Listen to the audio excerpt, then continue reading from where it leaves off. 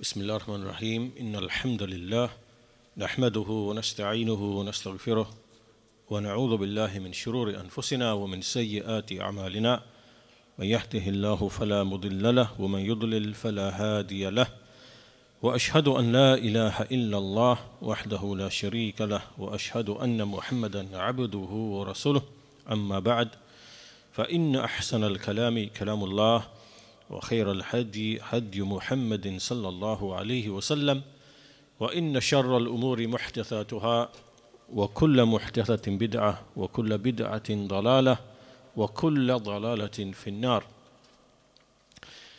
So in today's lesson we're going to continue with the second part of the commentary or the explanation on the hadith of the man from Bani Israel who killed 99 men. So this is a well-known, famous hadith as it relates to repentance. And in the first lesson, the last time that we met, the Sheikh Ubaid, rahimahullah ta'ala, he extracted a number of benefits, 4 benefits, from this hadith, the hadith of the man who killed 99 men. He went looking for a scholar, and the people directed him to a worshipper, a pious worshipper.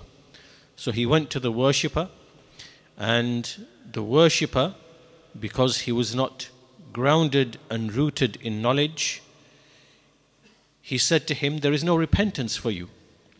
So he killed that man, and he made 100. Then he began asking again the people to point him to a scholar. So this time they directed him to an alim, to a scholar, and the scholar, from his firasa, from his perspicacity, meaning his ability to quickly grasp and understand things, he realized that this man is in a bad environment.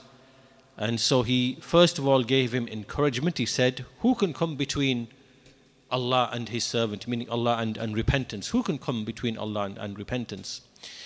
And so then he directed him to leave his land and go to another land. So he left his place, and as he was on the journey to the new land, his time came and he passed away. And so there was a dispute between the angels as to who should take him. Should it be the angels of mercy, because he had repented and he was on his way to a new life of righteousness, or should the angels of punishment take him, because this man had not done any good whatsoever? So as we read in the hadith, it was the angels of mercy who took him because another angel came to arbitrate, and so to the end of the hadith. So from this hadith, in the previous lesson, the Shaykh rahimahullah, he took 4 benefits. The first benefit was generally about narrations which come from Bani Israel, and how this particular hadith, clearly it is authentic. It is revelation. The Messenger of Allah was given this knowledge about previous nations, in this case Bani Israel, and this is clearly an authentic narration relating to a real and true incident. However, there are many things which have come by way of the Bani Israel, by way of narrations, by way of stories, and we have to be careful in these narrations and these stories, and that we stick only to that which is revelation, because there are many fabricated stories and incidents. So this is the first point the Sheikh mentioned. The second point the Sheikh mentioned is the issue of company. How in this hadith, the scholar, the deeply rooted scholar, he could tell that this man, if he's killed 100 men, how do you kill 100 men? You kill because of reasons of the world. And reasons of the world, they are either to do with money, with wealth, with shahwa, with desires. And so this must mean that the environment in which he is in, the people around him or the society around him, they are engrossed in these types of disputes to do with wealth and desires and things of that nature. So he then obviously realized this is an issue to do with company. So he directed him to leave the land. So the issue here is the issue of company and the effect that the company has upon a person. The third thing that the Shaykh took from this hadith is, there's actually numerous other points, but from them is the excellence of knowledge and the excellence of the people of knowledge, and how knowledge, deeply rooted knowledge, it allows a person to be correct in his understanding and to be correct in the advice that he imparts to a Muslim or to a society or to the Ummah. And that's why it's very important, what this hadith teaches us, is that in these kind of personal issues that require rulings, or even large-scale issues to do with the Ummah, that we return back to the deeply rooted scholars who give their rulings based upon their knowledge and their understanding. And so from this third point, this third benefit around excellence of knowledge, there were some other issues that the Shaykh mentioned, rahimahullah. From them was that we should beware of storytellers, that we should learn to distinguish between an alim, a scholar, and a storyteller. There are many, many storytellers who can tell a good story. They can stand on the minbar and they can stir your emotions and they can affect your feelings, but it doesn't mean that what they are speaking or the understanding they have or the rulings they are giving you or the advice they are, that it's necessarily in accordance with the prophetic sunnah. So we have to distinguish between the ulama and the scholars and those who are the storytellers. Also the importance of sticking to the scholars, because they are the inheritors of the prophets. And also the Shaykh raised the issue of imtihan, this issue of testing people, examining people in matters of the religion and the world. And the Shaykh said that we take a middle path, a balanced path. So we do not speak with absolute imtihan, that everybody and everything and every issue that we just start testing and examining people. No. And nor is it the other extreme where we deny it and reject it altogether. Imtihan, testing, is actually a necessity. Right? We know in the worldly sense, if you want to give your daughter in marriage, you want to examine who is this person. If you want to engage in a business partnership, you have to know, well, who am I dealing with? Is he trustworthy? Right? So in the worldly sense, there's a necessity to make imtihan and to see and to examine a person. Is he trustworthy? Is he reliable? Is he honest? Is he loyal? Is he this? Is he that? Right? And so likewise in the religion as well. To examine a person in terms of his creed, his methodology. What does he say about the Sahaba? Does he hate them? Does he speak ill of them? What does he say about the scholars? What does he say about the rulers? Is he upon the way of the Khawarij? Is he upon... Right? All these different types of issues. Imtihan, it becomes necessary in certain situations. Right? When there's a person whose condition we do not know and he enters the community and maybe he's teaching or something or doing something and we don't have any knowledge. Right? So there are certain scenarios in which imtihan is necessary.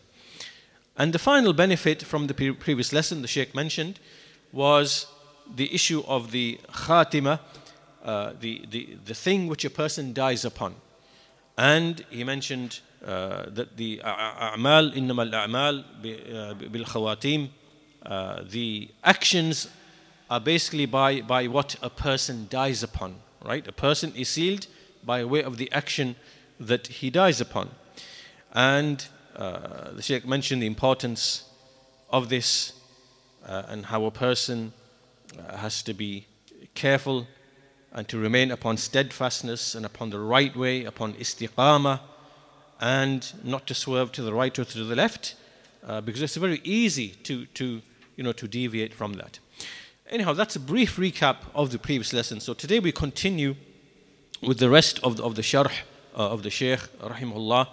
And so after praising Allah subhanahu wa ta'ala and sending salat and salam upon his Prophet sallallahu alaihi wasallam, the Shaykh then continues and he says that in this second half of the explanation, the focus is on at-tawbah, on repentance, because clearly this is what the hadith, the central thing that the hadith revolves around. So he says, first of all, he gives us what is the meaning of tawbah. وَالتَّوْبَةِ فِي اللُّغَةِ مِنَ التَّوْبِ وَهُوَ الرُّجُوعِ.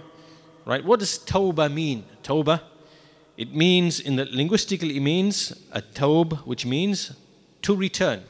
Ar-ruju', to return. And we say taba yatubu an shay idha raja'a anhu. Right, so in Arabic we say the verbs taba yatubu, that a man, he turns or he recants or he turns away from something, meaning that he raja'a, meaning he turns back away from something. And Allah Azza wa Jal, from his names, he named himself Tawwaban, at-Tawwab.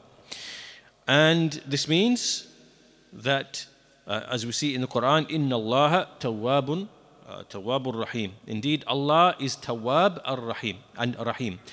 Tawwab meaning one who constantly turns, in this case, to his servant in acceptance of his repentance. And the servant also is called Tawwab. Right? So in the Quran we see Allah Azza wa Jal praises some of the believers. Inna Allaha yuhibbu tawwabin wa yuhibbu al-mutatahhirin. Indeed, Allah, He loves at-tawwabin, meaning those who constantly turn back from sins in repentance. And He loves those who keep themselves pure. So He named Himself Tawwab and He named His servant at-Tawwab. What does it mean? Because the word is the same. When we refer to Allah Azza wa Jal, it means the one who constantly accepts the repentance of his servant. Right? When the servant turns to him, he turns to his servant and accepts his repentance. And when the servant is called Tawwab, it means the one who, when he sins, he always turns back in repentance and recants and turns to Allah subhanahu wa ta'ala. So Allah Azza wa Jal, He erases the sin and He puts in its place a good deed. Now here, just as a side point, this is often, sometimes you see these Christian missionaries and Christian evangelists, they try to be clever, and they try, when they study the Quran and they try to find things to pick out from the Quran. And one of the things they say, like an example here would be, like here Allah is called Tawwab and the servant is called Tawwab. So who is Allah? Who is your Allah? Who is He repenting to then? Right? This is from their jahl, from their ignorance of the Arabic language. And they really just make fools of themselves. As you know, in the Arabic language, we have root verbs which have root meanings. It has a cluster of meanings. In this case, taba, yatubu, which means simply to turn to. Right? And then depending on how that meaning or to whom that is applied, it will take on a particular meaning. So when we say Allah is Tawwab, it means the one who constantly turns, in this case, to his servant. Right? So the root meaning is there. And when we say to the servant, Tawwab, it means the one who constantly turns. The same root meaning. In this case, what does it apply to? It means the servant turning away from his sin and turning to Allah. And Allah turning to his servant when he repents and accepting his repentance. Right? So, one of the other examples that these people they bring is they say, look, your Allah praise in the Quran. Your Allah praise. Doesn't Allah say in your book, Inna Allah wa malaikatahu yusalluna ala nabi. Indeed, Allah and the angels, and they say praise upon the Prophet. Right? Yusalluna ala nabi. And there's other verses as well in the Quran. Huwa alladhi yusalli alaykum wa malaikatuh. He is the one, Allah is the one, yusalli alaykum wa malaikatuh. And other verses like that as well. So again, another example to show their ignorance, because first of all, we know that in the Arabic language, there are certain words that have their original meaning to the Arabs. Then when Islam came, Islam took some of those words and incorporated other things and gave certain words a new technical or shari'i definition, right?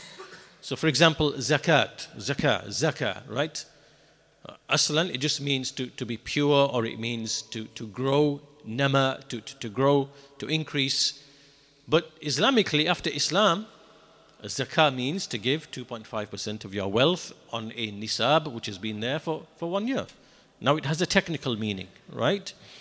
And the same with salah, the prayer, right? When we use the word salah after the revelation of the Quran, then this means an act of worship which comprises of statements and postures like standing, bowing, prostrating, saying certain things. It refers to that act of worship. But if we go back to the original, what is the original root meaning? Like in this case, the scholars explain, for example, Ibn al-Athir, for example, says that the original meaning, or one of the original meanings of salah is ta'zeem, which means to venerate, right? To make something great. Okay. So now, depending on who is doing the salah, then it takes a different meaning, right? So, for example, if we are, if we make salah, or the angels make salah, then they are invoking Allah subhanahu wa ta'ala to raise the status and to magnify the status of the Messenger of Allah sallallahu alaihi wasallam, right? So that meaning is there, right? It's invocation on our behalf. And if Allah is like we read in the Quran, huwa alladhi yusalli alaykum, meaning He is the one who raises you and venerates you, meaning makes you great by way of what He has revealed to you of the guidance, and He elevates you and He raises you. It can also mean that He mentions you with praise and goodness in the company of the angels, right? Meaning making your position great, right? So the asl of the meaning is the same in every case, but it's being applied differently. The meaning, it takes on a different meaning depending on who is the one who is, basically doing the action. So this is from the jahl of the Christians. They are people of jahl. They don't know, and they try to hold on to these straws. In contrast to them are the Yahud. They are not upon jahl, they are upon ilm. And so when they do what they do, then it is upon ilm, right? It is upon knowledge and done with intent. So anyhow, we were saying that Allah Azza wa Jal is at-Tawwab, the servant is at-Tawwab, and obviously this takes on the specific meaning.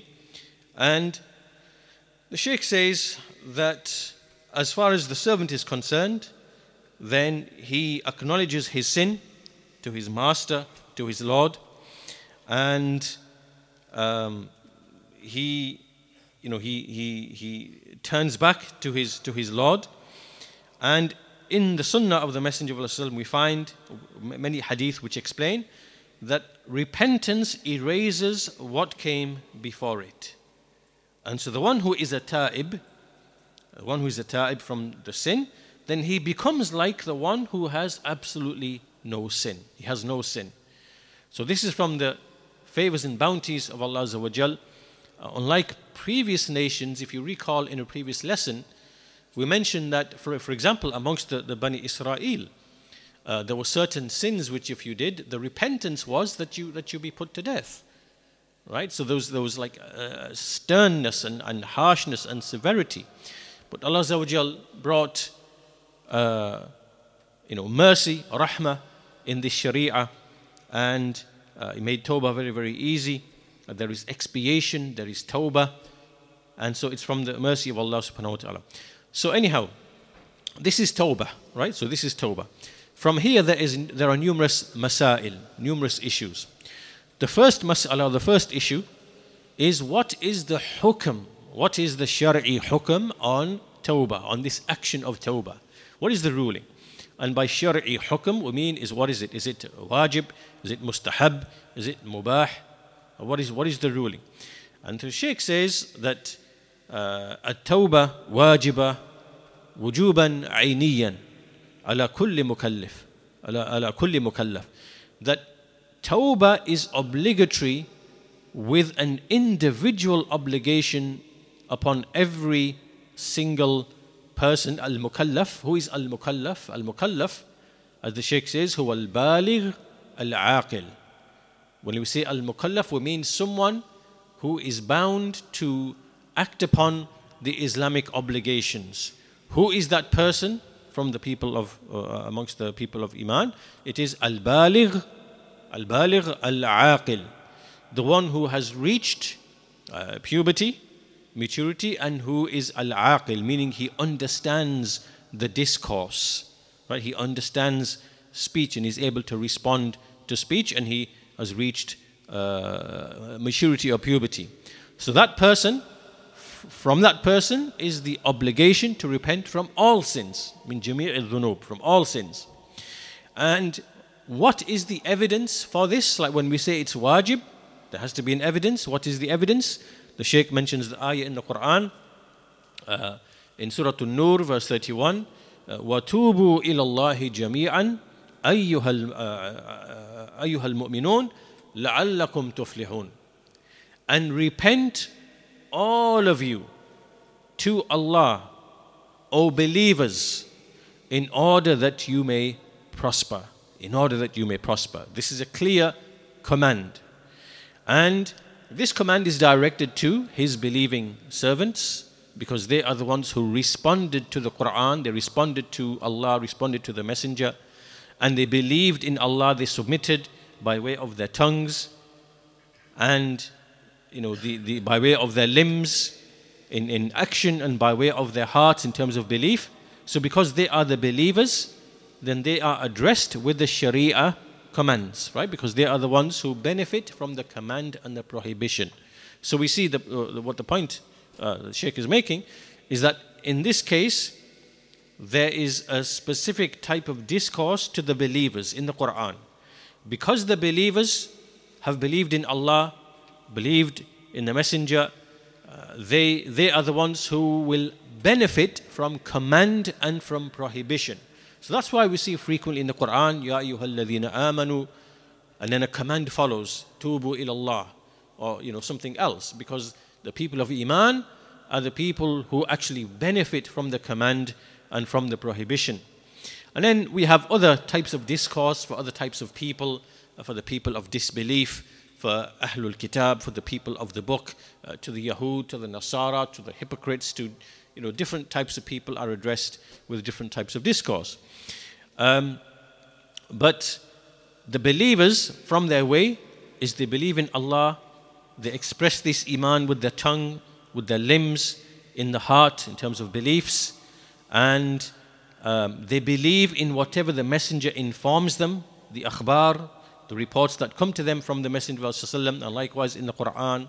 And so they believe all of that it is true and real, and they do not fall into any kind of suspicions or imaginations or presumptions or anything like that, where they start doubting about, okay, what did the Messenger tell me here? Is it really real? Is it true? Is it this? Is that?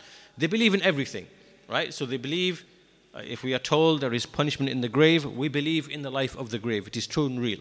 If we are told that there is paradise and hellfire, and there are scales that will weigh the deeds, and there are scrolls and the things we believe in all these things, right? There's nothing that that tells us that these things are not real or are impossible. They are true and real, and we have evidence also that they are certainly plausible. Right? So this is how a believer is, that he is firm in his iman. So this is the one who will benefit from the command and the prohibition, because the asal of iman is present with him. So he will benefit out of his iman by abiding by the command and the prohibition. So from those things is tawbah. From those things is tawbah. He benefits from tawbah. And so what's the wisdom in tawbah? Allah Azza wa Jal mentions it, or the reason, the ta'leel, the reason. Allah says in the same ayah, لَعَلَّكُمْ تُفْلِحُونَ, in order that you may be successful. That you may be successful. And so, by way of tawbah, we obtain a mighty benefit, which is success in this life, success in the world. And the Shaykh mentions the statement, هُوَ الْفَوْزُ بِالْمَرْغُوبِ وَالنَّجَاةُ مِنَ الْمَرْهُوبِ. Right? It is to be successful in achieving the thing that you aspire for, which is Allah's forgiveness and paradise, and to be saved from the marhoob, to be saved from the thing from which you fear and are apprehensive. So tawbah brings you these two things, right?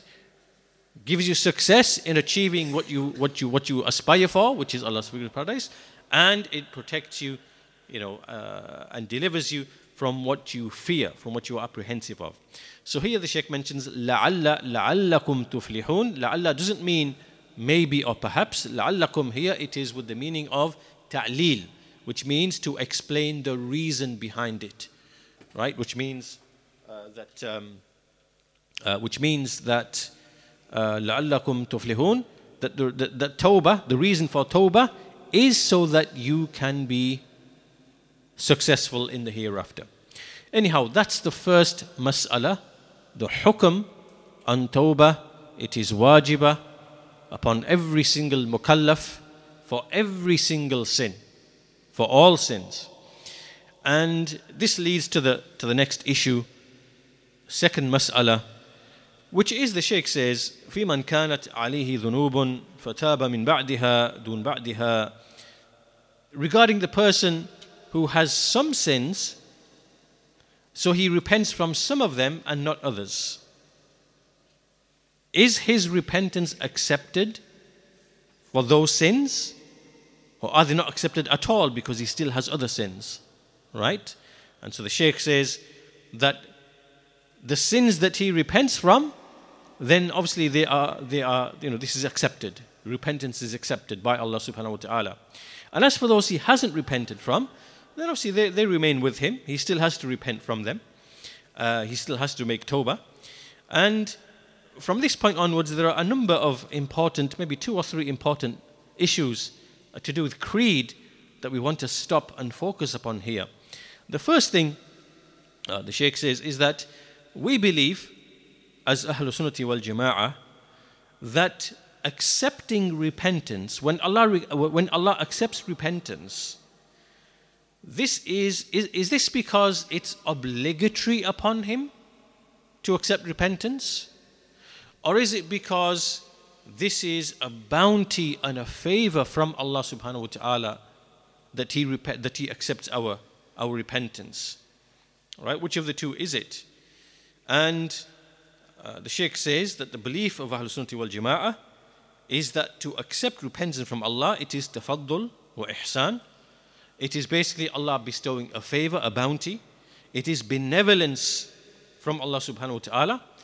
Because no one, there is nothing obligatory upon Allah. Right? Like no one can make anything obligatory upon Allah. However, Allah Azza wa Jal can make things obligatory upon himself if he wants to. If he wants to. Right? So, what the Shaykh is mentioning here is there are certain people like the Mu'tazila. right? And what they say, because they make analogies for Allah from the creation. They say it is obligatory upon Allah that He always does that which is for the benefit of the servant. Right? They make this obligatory upon Allah. What they are saying is that Allah is obligated to do only that which is beneficial for the servant, which is for the servant's best interest. Right? So it's as if they are making something wajib upon Allah. First of all, there are no obligations upon Allah subhanahu wa ta'ala. Right? There's no one to make anything obligatory upon Allah subhanahu wa ta'ala. Except, of course, whatever Allah makes obligatory upon Himself. Right? If Allah makes something wajib upon Himself, then we say this is an obligation upon Allah. But we cannot say, it's wajib upon Allah to do such and such for the servant because it's in his best interests. Now I want to read you a statement here from one of their scholars, An-Nadham. He's one of their big scholars, and he says, indeed, Allah, inna Allah la yaqdiru an yaf'ala bi'ibadihi khilafa ma fihi salahuhum. Indeed, Allah is not able to do anything in opposition to that which is for the benefit of the servants. Right? This is clearly stated here that Allah is unable to do anything except that, or which opposes that which is for the benefit of the servant. The reason why they say this is related to Al-Qadr, because as you know, the Mu'tazila, they deny Al-Qadr. They believe a man creates his own actions, and they believe Allah, His will, His wish, His creative power, that it's not involved when a man does his actions, right? Because what they're trying to do is they're trying to, they want to deny that Allah is the one who misguides and who guides. Because according to them, if Allah is the one who misguides and guides, how can then He punish and reward? If He's the one who guides and misguides, He's misguiding people, right? So this is why they say that Allah is obligated to only do that which is for the rectification or for the benefit of the servant. And He's obligated to do that. They make it wajib. Who are you to speak about Allah subhanahu wa ta'ala and to say this is wajib upon Allah? By using your reason, right? Your corrupt reason. After you denied Al-Qadr, who are you to say and do that? Right? Shaykh al-Islam Ibn Taymiyyah rahimahullah, speaking about this, he says that as for وَأَمَّا الْإِجَابُ عَلَيْهِ سُبْحَانَهُ وَتَعَالَى وَالتَّحْرِيمُ بِالْقِيَاسِ عَلَى خَلْقِهِ, as for making something obligatory upon Allah or making something haram upon Allah by way of making analogies. You make analogies from the creation. It's like, for example, they say a father or a mother is obligated to do only that which is for the benefit of his children. It's wajib upon him, right, to do that. So what they do is they look at the creation and they see certain people have obligations, and then they make an analogy and they think that Allah too has obligations towards His creation. Allah is not obligated, doesn't have any obligation towards His creation at all. Right? You are making this qiyas. So Ibn Taymiyyah says, this is the statement of the Qadariyah. فَهَذَا قَوْلُ الْقَدَرِيَّةِ. This meaning the Mu'tazila. They are the ones who say this. And this is an innovated statement, a statement which opposes that which is authentically narrated and what is authentic, what is sound reason. It opposes both these things. As for Ahlul Sunnati wal Jama'ah, they are agreed that Allah subhanahu wa ta'ala is the creator of everything. He's the Lord of everything. He is the owner of everything. Whatever He wills occurs. Whatever He does not will does not occur, and that the servants do not make anything obligatory upon Allah. Who are we to say this is wajib upon Allah? We're not to do that. For this reason, some of Ahlul Sunnah, the ones who do say that there are obligations upon Allah, they say إِنَّهُ كَتَبَ عَلَى نَفْسِهِ الرَّحْمَةِ وَحَرَّمَ الظُّلْمَ عَلى نَفْسِهِ. Right? So we say that Allah has prescribed upon himself, made obligatory upon himself mercy. Right? Because this is what we find in the Quran, that Allah Azza wa Jal, he prescribed upon himself mercy. And وَحَرَّمَ الظُّلْمَ, and he made dhulm unlawful upon himself, like we read in the Hadith Qudsi, that indeed Allah has made unlawful upon himself al-dhulm. Right? So it is for this reason that a servant, his tawbah is accepted by Allah. Not because a servant deserves anything from Allah. See the difference? Right? The servant does not deserve anything from Allah. You are not mustahiq of anything from Allah subhanahu wa ta'ala. Allah is not obligated with anything with respect to you. Right? It is because Allah has written upon himself mercy and has prohibited upon himself, made it unlawful, dhulm, that he does what he does. Tafaddulun wa ihsanun, as the Shaykh said. Right? Out of bounty, out of mercy, out of benevolence, out of kindness. This is what defines the relationship between Allah and His creation. So as the Shaykh says, this is why it is لا أن العبد نفسه مستحق على الله شيئا كما يكون للمخلوق على المخلوق. This is not like how it is between the creation. Right? Between the creation, I do you a favor, you do me a favor back. Right? I loan you some money, you have to give it to me back. I help you physically with something, you owe a favor to me. Right? This is how it works amongst the creation. But Allah Azza wa Jal, فَإِنَّ اللَّهَ هُوَ الْمُنْعِمُ عَلَى الْعِبَادِ بِكُلِّ خَيْرٍ. Allah is the one who has bestowed all favors, all good upon His servants. He's the one who created them. He's the one who sent to them messengers. He is the one who facilitates and makes easy for them iman and righteous actions. And what these Mu'tazila, Qadariyya, what they believe, what they say, what they claim, that that the creation deserve, yastahiquna alayhi. Right? It's as if an employer hires an employee and the employee does some work, some service. Well, now he deserves his wages. He deserves his wages. Right? So this is not the relationship between the creation and the Creator. We don't deserve anything. Right? Even alongside our worship, our obedience, our compliance, this is not something now Allah owes us something. Right? Allah doesn't owe us anything. And that's not the nature of the relationship. So as the Shaykh goes on to say, that anyone who says that this is how it is, that we somehow deserve or have a right, this person, فَهُوَ جَاهِلٌ فِي ذَلِكَ. This person is an ignoramus in this. So this is not how it is. وَالْحَقِّ الَّذِي لِعِبَادِهِ هُوَ مِنْ فَضْلِهِ وَإِحْسَانِهِ لَيْسَ مِنْ بَابِ الْمُعَاوَدَةِ وَلَا مِنْ بَابِ ما أوجبه غيره عليه فإنه سبحانه يتعالى عن ذلك. So the right that we have is actually from His bounty and His benevolence.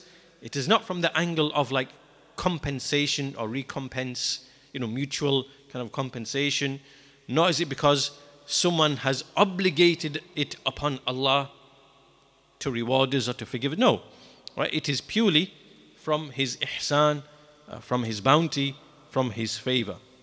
So that's the first thing. There are no obligations upon Allah except what He obligated upon Himself. This is the statement of Ahlul Sunnati wal Jama'ah. Unlike what is said by the Mu'tazila, that they, through their reason and rationale, they try to say Allah must do this, Allah is obligated to do this. No, it's not for you to say that, right? So this is the first point of belief that we can mention as it relates to tawbah. Is Allah obligated to accept our tawbah because we deserve it now, because we turned away from a sin and we turned to Allah? No. Allah accepts the tawbah because He obligated upon Himself ar-rahmah, and because of His ihsan, His benevolence, right? So don't believe that, this helps us to remove this feeling or this thought or this idea that because somehow you're so pious and so righteous and you repent to Allah and you cry to Him and you this and you that, whatever, now you deserve a good life and lots of wealth and lots of this and lots of that. No, because there are things from Allah's wisdom that you do not understand, that He's decreed for you, right? So you can't have this feeling that somehow I deserve something from, So it helps to remove that false thought or that idea from creeping into the mind. And so this is a point of belief that we should be very clear upon, that we say there are no obligations upon Allah towards His servants, towards His creation, except what Allah Himself has made obligatory. Right. This is the first point. The second point, the Shaykh says, وَمِنْ عَقِيدَةِ أَهْلِ السُنَّةِ وَالْجَمَاعَةِ فِي هَذَا الْبَابِ. From the creed of Ahl Sunnah wal Jama'ah in this issue of, as we are speaking about Tawbah, أن العبد المذنب إذا تاب من ذنبه أو ذنوبه لا يعير بسالف أمره. The servant who is sinful, when he repents from his sin or his sins, he is not to be rebuked or criticized for his prior, the affair that he was upon before his repentance, right? He's not to be rebuked for whatever sins he committed before his tawbah. Again, this is an issue in which the Mu'tazila, the Shaykh says, خلافا للمعتزلة فإن عندهم ومن عقائدهم الفاسدة تعيير المرء بذنبه الذي تاب منه. From the ways of the Mu'tazila is to rebuke a man for sins which he did before and which he's repented from. Right? Now again, why would the Mu'tazila, why do they say that a person is to be rebuked and criticized even for the sins that he committed and that he made tawbah from? Again, this goes back to the fact that they deny al-qadar. They reject al-qadar. Right? Because you reject al-qadar, if you deny al-qadar, this goes to the hadith of the debate between Adam alayhi salam and Musa alayhi salam. And there's a discussion, I don't want to go into it here, but there's a discussion around that hadith to do with, what was the argument of Adam alayhi salam against Musa? And, putting the blame for what thing was it? Was it for the calamity or was it for the sin? Right? So there's a whole discussion. I refer you to that discussion from the speech of the scholars. I discussed it in the lessons on At-Tadmuriyah a few lessons back. You can refer back to that. But because the Mu'tazila, they deny the fact that Allah decrees the actions of the servants, which includes the sins, right? So Allah decrees a sin upon you. Allah decreed it for you. They don't believe that. They don't believe that because they believe a servant completely outside of Allah's will and His power, he is doing his own actions from his own power. Allah has no role in that when he does that action, when he commits a sin. So therefore, they absolutely would put a blame on a person, even if he's repented from the sin. He's saying, you're still blameworthy because you committed a sin, you fell into a sin, because ultimately you are creating your own actions, and this is their way of thinking. Whereas we believe, as Ahlul Sunnah, that Allah Azza wa Jal, He decrees all good and all evil. Right? Even our evil deeds, Allah decreed them to happen, and there are wisdoms behind them. In fact, we will look at some of the wisdoms behind sin, the commission of sin. But Allah decrees these actions, and sometimes that sin can be a means to becoming a better person, for example. Right? And so, if a person has committed a sin and then has repented from the sin, then we cannot blame that person for the thing that he did before, because now we can use al-qadr as an argument, right? We can use al-qadr as an argument. We can say, I committed a sin, it was decreed by Allah subhanahu wa ta'ala, and I repented from it, right? In the past, we can use al-qadr as an argument. But in the present and the future, we cannot use al-qadr as an argument. You understand? Like I can't say now, okay, I'm drinking alcohol, this is decreed by Allah subhanahu wa ta'ala, and what am I supposed to do? No, this is the wrong argument, right? But if something happened in the past, a person was drinking alcohol, he made tawbah, he left it, he abandoned it, and someone comes along and says, why did you drink alcohol? So, well, that was before, when I was sinful, I repented from that now. How can you blame me now? Allah decreed that upon me, right? In the past, it is permissible to use al-qadr as an argument from sins from which we have repented from, but not in the present and the future, right? And why do the Mu'tazila say that? You understand, it's because they don't believe in al-qadr to begin with. So if you don't believe in al-qadr to begin with, then ultimately a man is unable to invoke al-qadr, to console himself and for calamities that have gone in the past, or sins he did in the past, which he's repented from, right? And that shows the harm that can arise when we have these mistakes, these kind of subtle mistakes in aqeedah, in creed. They impact so many other things, and it leads to behaviors which are unlawful. Now this leads me nicely to a point where we see some of these evil, misguided, hate-filled people who hate people of the Sunnah. And for example, one of them is a man by the name of Daniel Haqiqat Jew. He's an online personality, and he mocks the people of the Sunnah. He says these are former drug addicts, former convicts, former prison converts, former this, former that. He's trying to mock Salafi communities or individual Salafis because of something from their past. They may have been involved in drugs, they may have been involved in crime, they may have been involved in such and such, or even communities. For example, there are communities in different places in America, in Philadelphia, Germantown, in other places, where many converts, they come from a background of, again, the environment. There's crime, there's drugs, there's violence, there's murder, there's there's rape, there's all sorts of crimes in the society, because that's how the society is. And they come out of that, make tawbah to Allah subhanahu wa ta'ala, guides them to Islam, and they become better servants. Now for you to raise their past and to mock them and to make fun of them and to revile them and to castigate them and to cast doubt about and to basically demean them, to look down upon them, this is from the greatest of sins. And it is arrogance and it is oppression.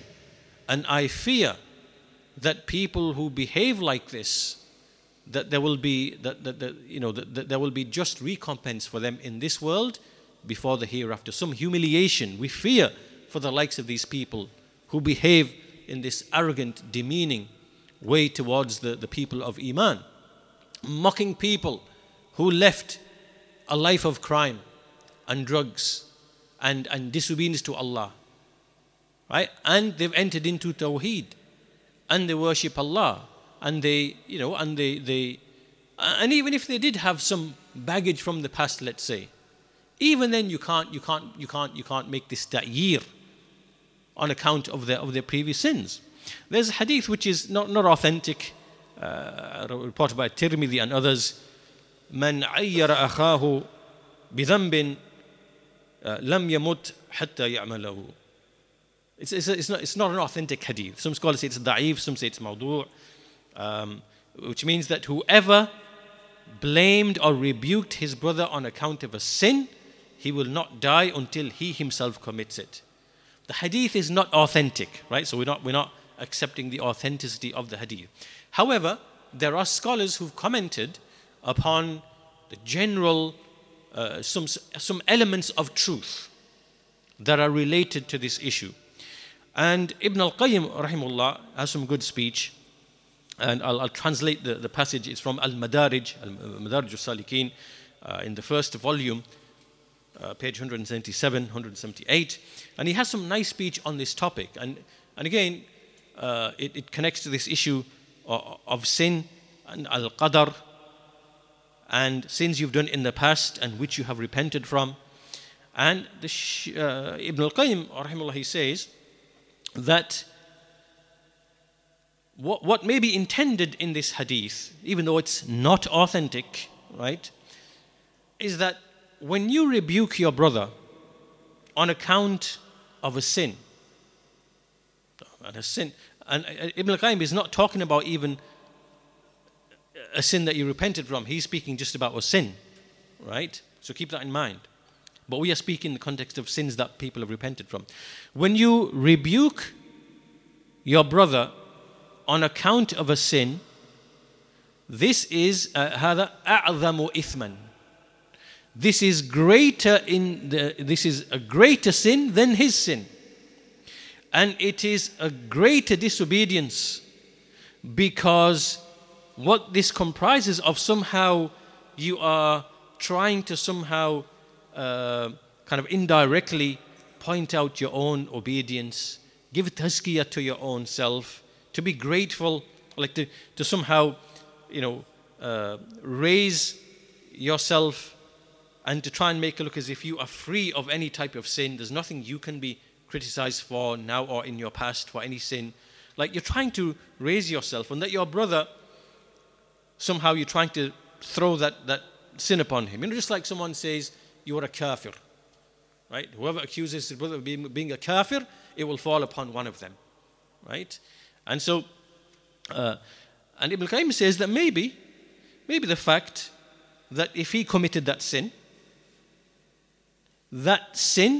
or in this case, a history, a prior life of sin, disobedience, murder, drugs, alcohol, whatever it might be, that previous sin, maybe it has brought about in him of such humility and khudu', lowering himself and considering himself to be really lowly, and to have cured his heart from the disease of kibr, arrogance, and amazement with oneself, and made him to stand in front of his Lord with his head bowed down, humble in awe, his heart broken. Maybe this is more beneficial for him than you being somehow, trying to portray as if your obedience and your, as if somehow you are better. Do you understand? Right? A person might have a big, long history, just like this man of the 99 men who killed 99 men, right? That made him to inherit such remorse, repentance, fear of Allah, humility, considering oneself to be lowly and lowly in the sight of Allah, which actually cures the kibr from his heart, right? The fact that he has all of this sin. And then he says,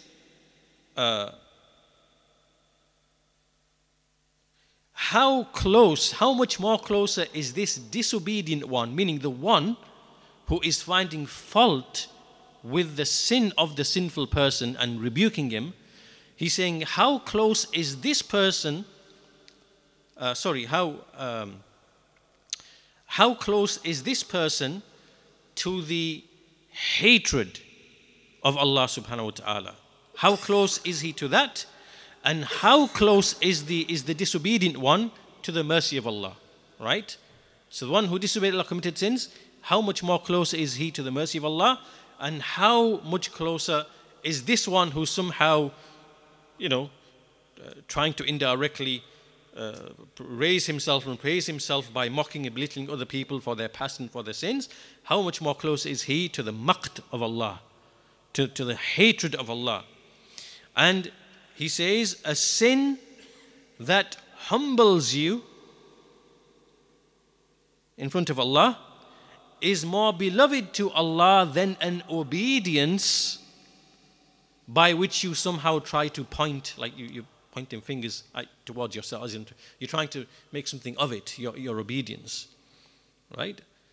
And likewise, if you spend the night sleeping and then you wake up remorseful, meaning, I slept through the night, maybe I should have prayed, I'm having remorse now, you're remorseful, is better than that you spend the night standing in the prayer and you wake up in the morning amazed with yourself.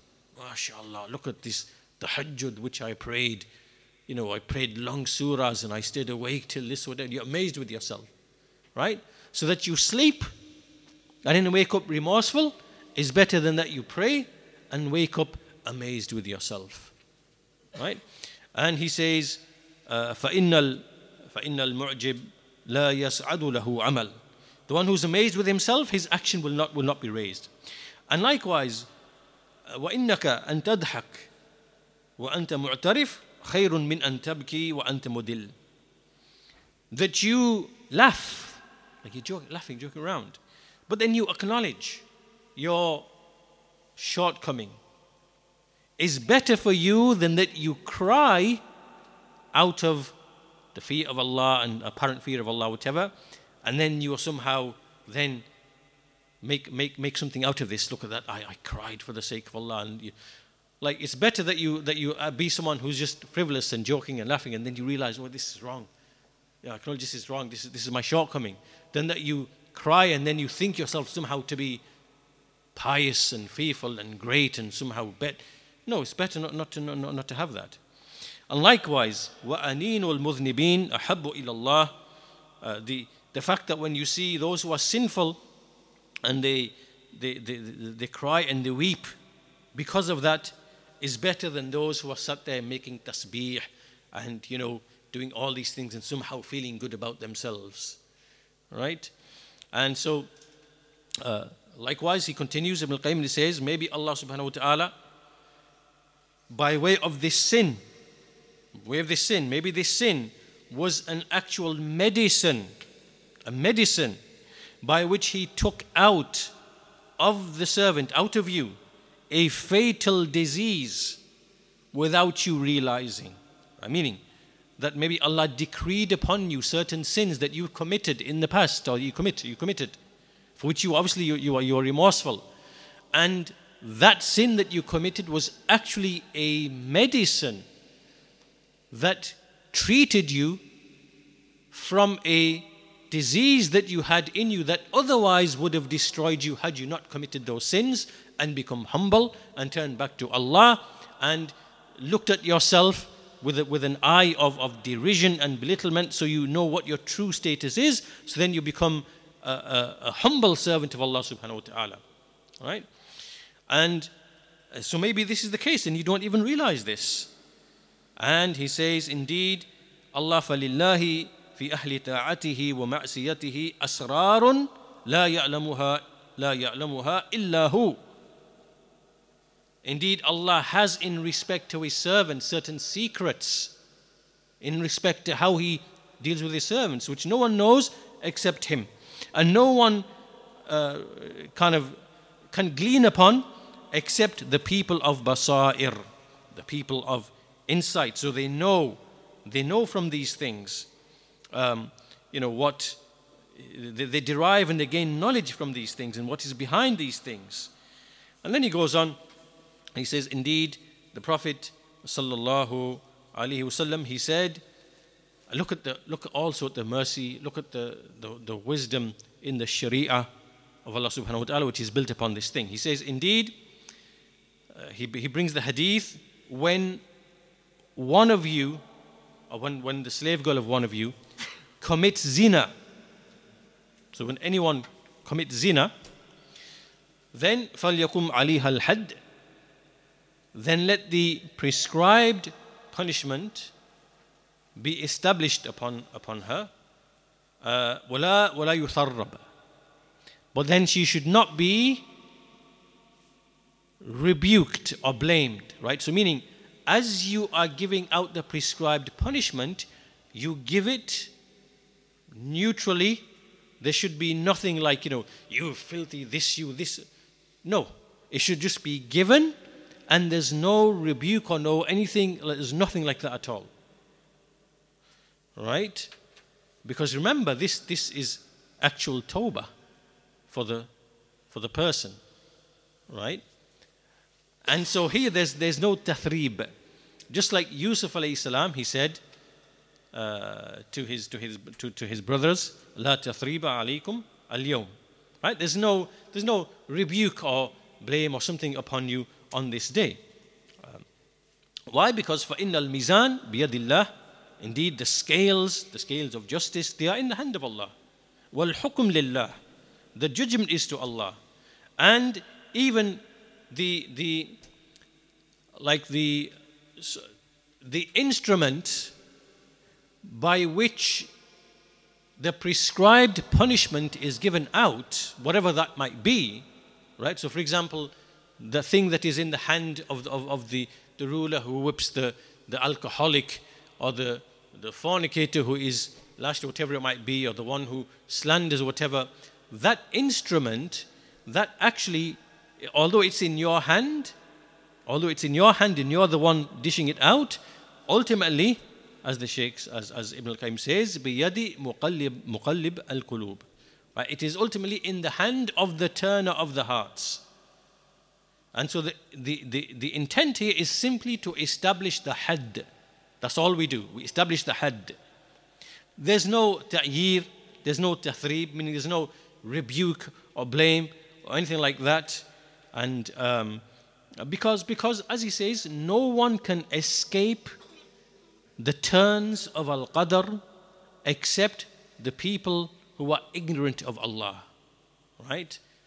Meaning that this thing that happened to the sinful person who's now being punished, right? These are from the affairs of al-qadr that happen. They happen to people. No one can escape the likes of these affairs. A person can fall into this very, very easily. And so therefore, to rebuke and to blame, this is not for us to do until not even at the moment that we are meting out the prescribed punishments for someone who falls into a major sin. And Ibn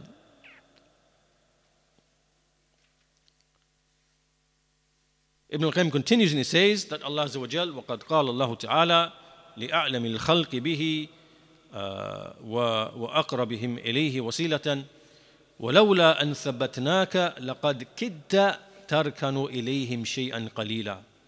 Allah is saying to His Messenger ﷺ that had we not made your heart to be firm, then you would have indeed inclined towards them somewhat, meaning inclined to the people of disbelief, and you might have inclined to them, meaning that it is only Allah Azza wa Jal who gives protection to His Messenger and to the believers, because otherwise we are all inclined towards making mistakes and towards sin and towards whatever it might be.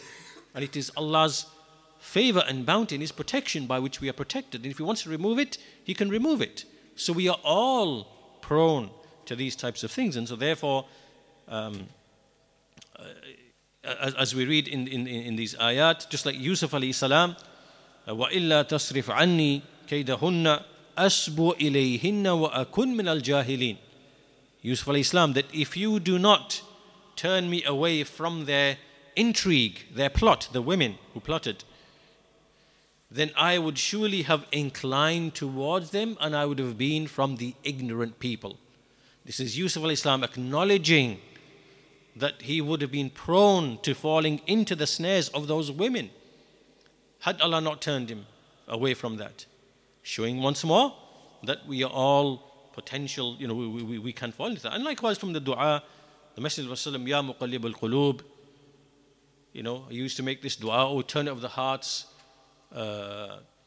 turn our hearts to your obedience or remembrance. And there is no heart, ma min qalbin illa wa huwa bayna isba'ain min asabi'ir rahman. Right? There is no heart except that it is between two of the fingers of Ar-Rahman. If He wills, He'll make it upright, and if He wills, He'll misguide it. Right? So it's Allah is the one who guides and who misguides. So this is beautiful speech from Ibn al-Qayyim rahimahullah ta'ala. What is the point? What is the point that we are making? As we said here, it is from the way of the Mu'tazila. It is the Mu'tazila who find fault with people who, even after they've repented and made tawbah, that they say you are still blameworthy, you ought to be criticized, you ought to be rebuked, you ought to be, And so this shows really these people or this individual that we are speaking about, they are the most ignorant. They expose their ignorance of these affairs of aqeedah when they are blinded by the hatred of the people of the sunnah. And they fall into this dhulm. Right? They expose by way of that they are ignorant of what the Messenger of Allah, what he came with and the guidance which he brought. And in this case we can clearly see that this is nothing but the way of the Mu'tazila to do this. Right? To blame people, for and even then the Mu'tazila are far better, because they are doing it here because it follows on from their denial of Al-Qadr. Right? That's just their belief that they are misguided in that. But here, this is like you are just deliberately trying to mock and denigrate a people whom Allah guided to Islam. They abandoned their previous life. Allah brought them guidance. They accepted guidance, and they are trying to be upon istiqamah, praying, fasting, making tawbah, and you are trying to humiliate them and belittle them and mock them and denigrate them, and doing it in front of the whole world. We fear for the likes of this person that this person will be punished by Allah in this life before the next, because of this dhulm, this crime, which is, as Ibn al-Qayyim said, it's an even greater crime than the sins of those who commit sins. That's what Ibn al-Qayyim is talking about. But in this case, it's about people who've actually repented from those sins. From it's in their past. So that makes it even worse. Right? So this shows that the Ahlul Bid'ah wa Dalal do not be deceived by their display of wara'. Somehow they are pious and they are righteous and they are, concerned for the ummah, and all of this is just a show and a display. If you truly had wara' and you truly had concern for the ummah, you wouldn't be speaking with this filth and this oppression and these lies and this arrogant belittlement of other. You wouldn't be doing that. You wouldn't be doing that. So you have no wara', you have no fear of Allah, you have no humility, you have no piety. Right? So these people, they expose everything about themselves, their character, what's in their hearts, their filth, their hatred, their ignorance of the Islamic creed, their ignorance of what the Messenger came with. All of that, they make an open display of that, and they think they are rightly guided. Fools. Upon them is to make tawbah quickly before Allah's retribution overruns them. We ask Allah for afiyah. So anyhow, this is the second issue of creed. And then the Shaykh goes on. Third, the other issue also, وَمِنْ عَقِيدَةِ أَهْلِ السُّنَّةِ وَالْجَمَاعَةِ في هذا الباب أن الفاسق الملي إذا لقي الله مصرا على كبيرة ولم يتب منها فهو تحت مشيئة الله إن شاء الله غفر له ورحمه وادخله الجنة وإن شاء عذبه وإن عذبه لا يخلده في النار. Also from our creed of Ahlul Sunnah wal Jama'ah, is that a person who dies as a sinner and he meets Allah having persisted upon his sin, then and he hasn't repented from the sin, so he meets Allah not having repented from his sins or his major sins, then he is he's under the will of Allah. If Allah wills, He will forgive him from His mercy and His bounty, He will enter him into paradise. And if He wills, He will punish him. And if He punishes him, then He will not make him remain forever in the hellfire. This belief here is opposed to the belief of the Khawarij. The Khawarij and also the Mu'tazila. Because they believe that anyone who dies upon major sin, if you die upon major sin, then you will remain in the hell. There's only hellfire for you forever. You will not come out of the hellfire. You will remain therein. Why? Because the Khawarij do not believe, and the Mu'tazila don't believe in intercession. They don't believe in intercession, or the Khawarij don't believe in intercession. Why not? Is because from their ignorance they say that if Allah makes a threat, then His threat is like His promise. He must fulfill His threat. This is not true. If Allah makes a promise, He never breaks His promise. Inna Allah la yukhliful mi'ad. Allah does not break His promise. But if Allah makes a threat to do something, then He may withhold that threat and not act upon that threat because of a reason, because of a reason. So they wrongly thought, this is from their jahl in understanding the religion, understanding the Quran, that when Allah makes a threat in the Quran, He is obligated now, going back to the same thing, to fulfill that threat. No, it's not true. So for this reason they said, because Allah, threatens people in the Quran who do certain major sins that they will remain in the hellfire forever, whatever, then they will remain in the hellfire. No, it's not true. If you meet Allah with a major sin, He can still overturn the threat of punishment on account of many things. Maybe you had calamities in your life. Maybe people made dua for you. Maybe Allah accepts the intercession of angels, the righteous and other than them for you. Maybe you were already punished in the grave. Maybe you're already suffering the calamities on Yawm al-Qiyamah. Maybe your sins are expiated. Many different reasons Allah may not implement the threat. Right? So for that reason, this is what we believe. Even if you meet Allah as a sinner, as long as you died upon Iman, upon Tawheed, then Allah, if Allah wills, He'll forgive you. If Allah wills, He'll punish you. And if He wants to punish you, then you will not remain in the hellfire forever. So anyhow, this is the second mas'ala, the issue of the acceptance of tawbah. Allah is not obligated to accept your tawbah. There are no obligations upon Allah except what He obligated upon Himself. Number one. Number two, we can't rebuke people for sins that they committed in their past. This is wrong.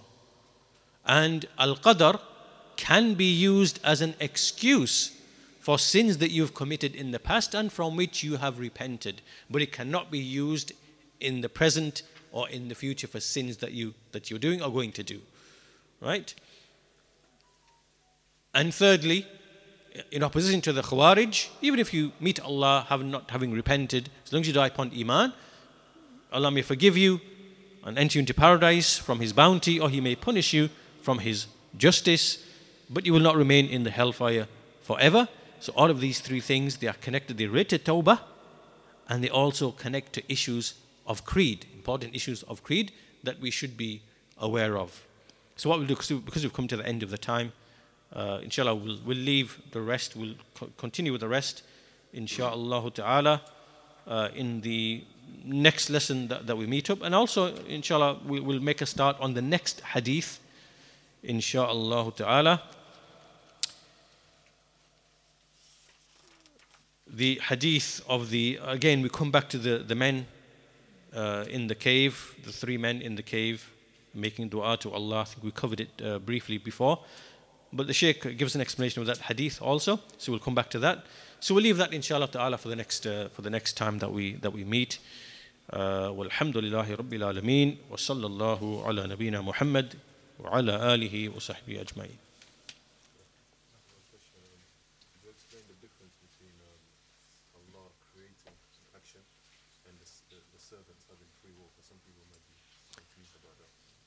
So your question was, what's the difference between Allah creating the actions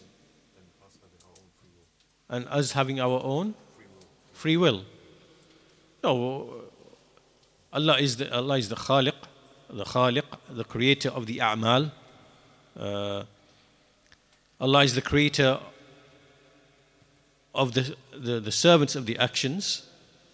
That's because He created us, our essences, and He gave us faculties of hearing, seeing, reflecting, understanding. He gave us limbs. He gave us a will. So we're able to freely act. And then He sent us guidance through the messengers, through books, through messengers, and He told us this is the right way, this is the wrong way, this is the beneficial way, this is the harmful way, this is the wholesome, tayyib, halal, this is khabith, filthy, vile, unlawful. He explained all these affairs to us. So when we act clearly, we act through the will that Allah gave to us and through the ability, the qudra that He gave to us. We are exercising that, and we are not compelled in any way to do those actions. We don't feel compelled. And so this is true, but it's also true that we and our actions are creations of Allah. Right? We and our actions, we are creations of Allah. So nothing is outside of the creative power of Allah subhanahu wa ta'ala. This is in opposition to the Mu'tazila, because they say, yes, Allah gave you power, Allah gave you will, but once He gave it to you, after that, then what you are doing is completely outside of the will and the creative power of Allah. That's what the Mu'tazila say. Right? This is not true. We are still, our actions are still the creations of Allah, clearly, because Allah created us. Right? And whatever we do, even though it is through our volition, through our choice, that is still attributed to Allah in the sense that it is His creation. He created it, right? Our act is not His act, right? So when someone steals, who's stealing? You're the one who's stealing. Is Allah stealing? We don't say that. That's not Allah's action. Allah is the creator of that action that servant did. Allah created the servant, and what the servant did, in this case, it is the act of stealing, but it could be a righteous deed, it could be someone who prays or fasts. Allah is the creator of those actions.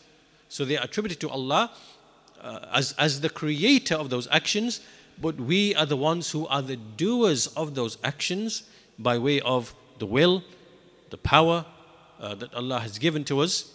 And He has also told us the right from the wrong. So we are responsible, we are held accountable. And we are not forced in any way to do a deed, because this would be a silly argument if someone, and we've been through this before many times, if someone said, well, I was forced, I drink alcohol or I gamble and I can't help it. Look, Allah decreed it upon me. What am I supposed to do? It's Allah's qadr. And so if you, again, punched him, or you did something, or you stole from him, or you took all his wealth from him, or you did something harmful, that was why Allah's qadr as well. Allah's qadr as well. You have no argument. This is a silly argument. Everybody knows this is not true. Otherwise, there would be no justice in the world. Right?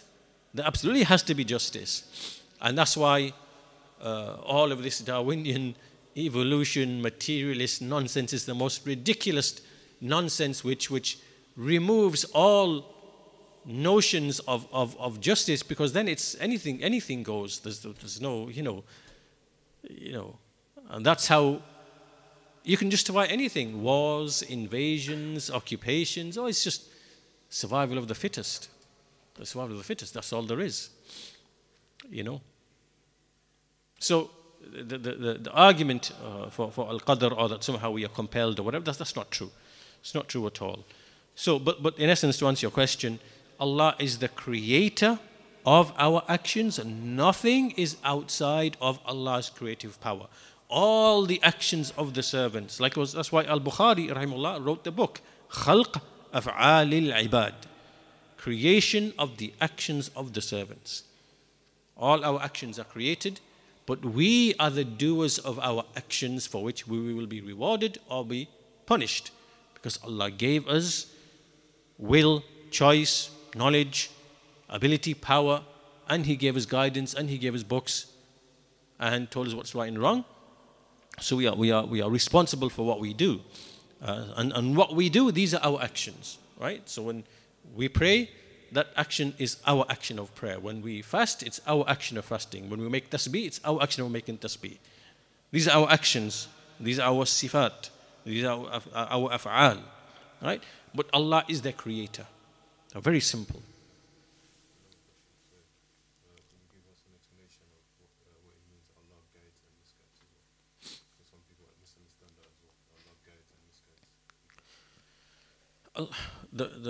What it means, Allah guides and misguides.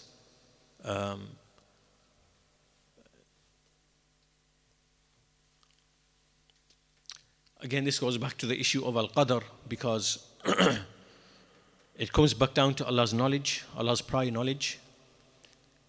Allah has prior knowledge of all things, and He knows what He's going to create, and He knows the servants who's going to create, and He knows the destination of every servant. That's in His prior knowledge before He creates the creation. Then, when He creates the creation, He facilitates for each person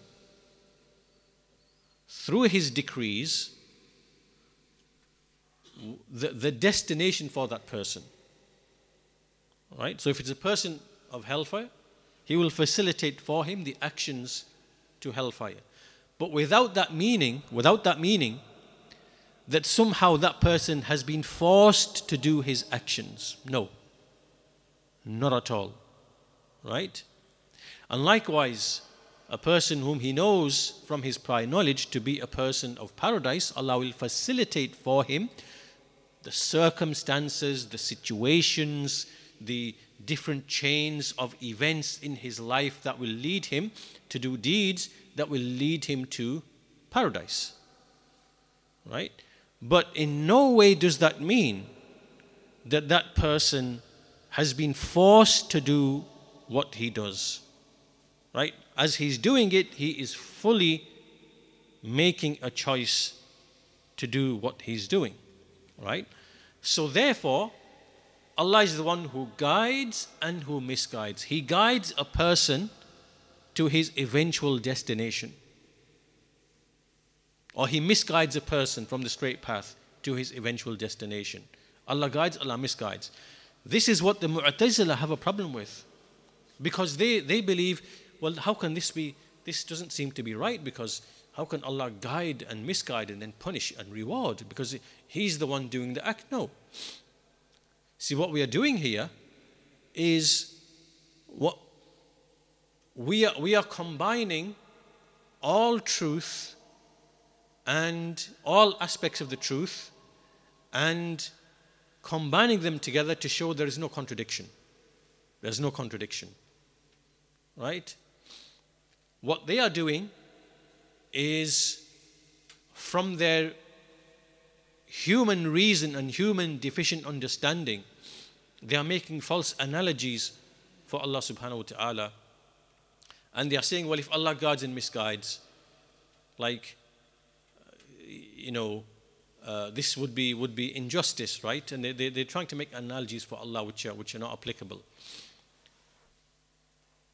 If we say that Allah Azza wa Jal creates the actions of the servants and He guides and misguides, that in no way does it mean that you or I freely chose our actions and we are accountable for our actions.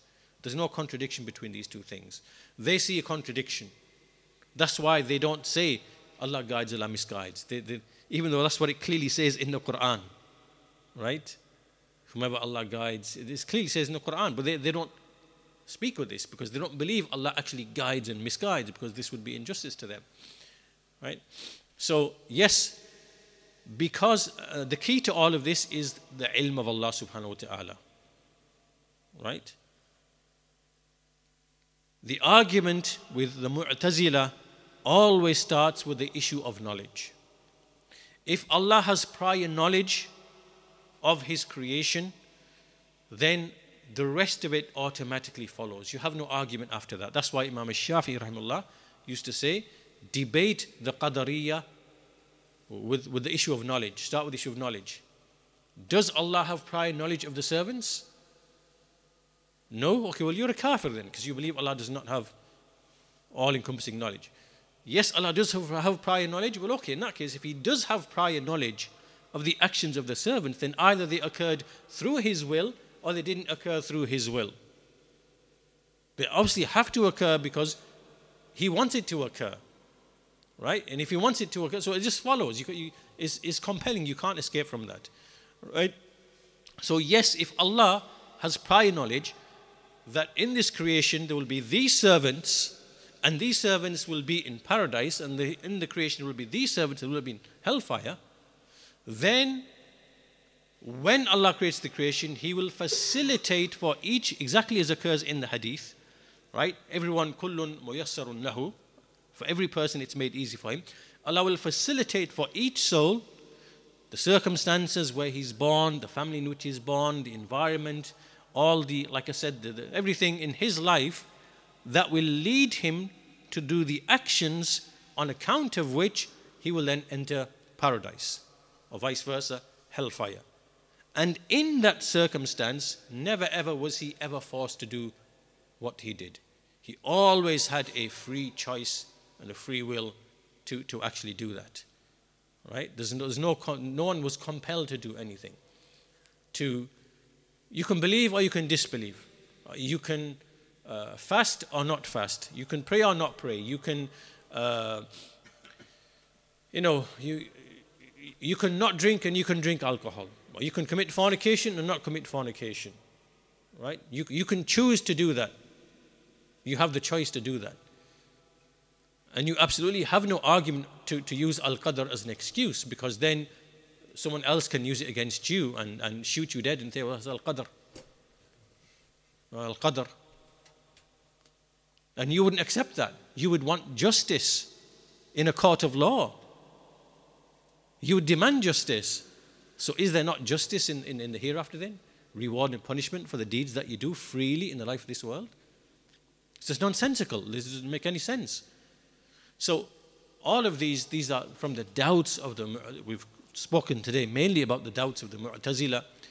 And again, all these problems arise because of mistakes in creed and people using reason over revelation, and then it leads to these kind of mistakes that we see here start to surface. They start to surface in people's speech and people's behavior. And that's why Ahlul Bid'ah wad Dalal, as I said, the people of Bid'ah, they are riddled and poisoned with these types of things. You can see it clearly in their statements, in their behaviors, in their positions, in their attitudes, approaches. You can like generally smell there's something bid'i coming from this man. We can smell it. It doesn't seem to be right. Like, why are you demeaning and criticizing people for their sins that they repented from? How can this be justice? How does it? Somewhere along the line, you're going to find that this behavior, it comes back down to some issue of aqidah that they don't know, that they're not understanding, or something that they are poisoned with, from the poison of i'tizal, right? The way of the Mu'tazila, or the way of the Khawarij, or the way of the Murji'ah, or the way of the Rafida, whatever it might be. So it shows, you can see, alhamdulillah, the tremendous benefit in the ilm of the people of the Sunnah Now when they speak about tawbah, they bring things of aqidah which benefit you, and it gives you like a good overall broad understanding of these issues. So we ask Allah Azza wa Jal to reward the scholars greatly and not to deprive us of their likes now or in the future. May Allah raise scholars like this to guide and to preserve this ummah upon khair. And with that we'll conclude. Alhamdulillahi Rabbil Alameen. Wa sallallahu ala nabiyyina Muhammad wa ala alihi wa sahbihi ajma'in.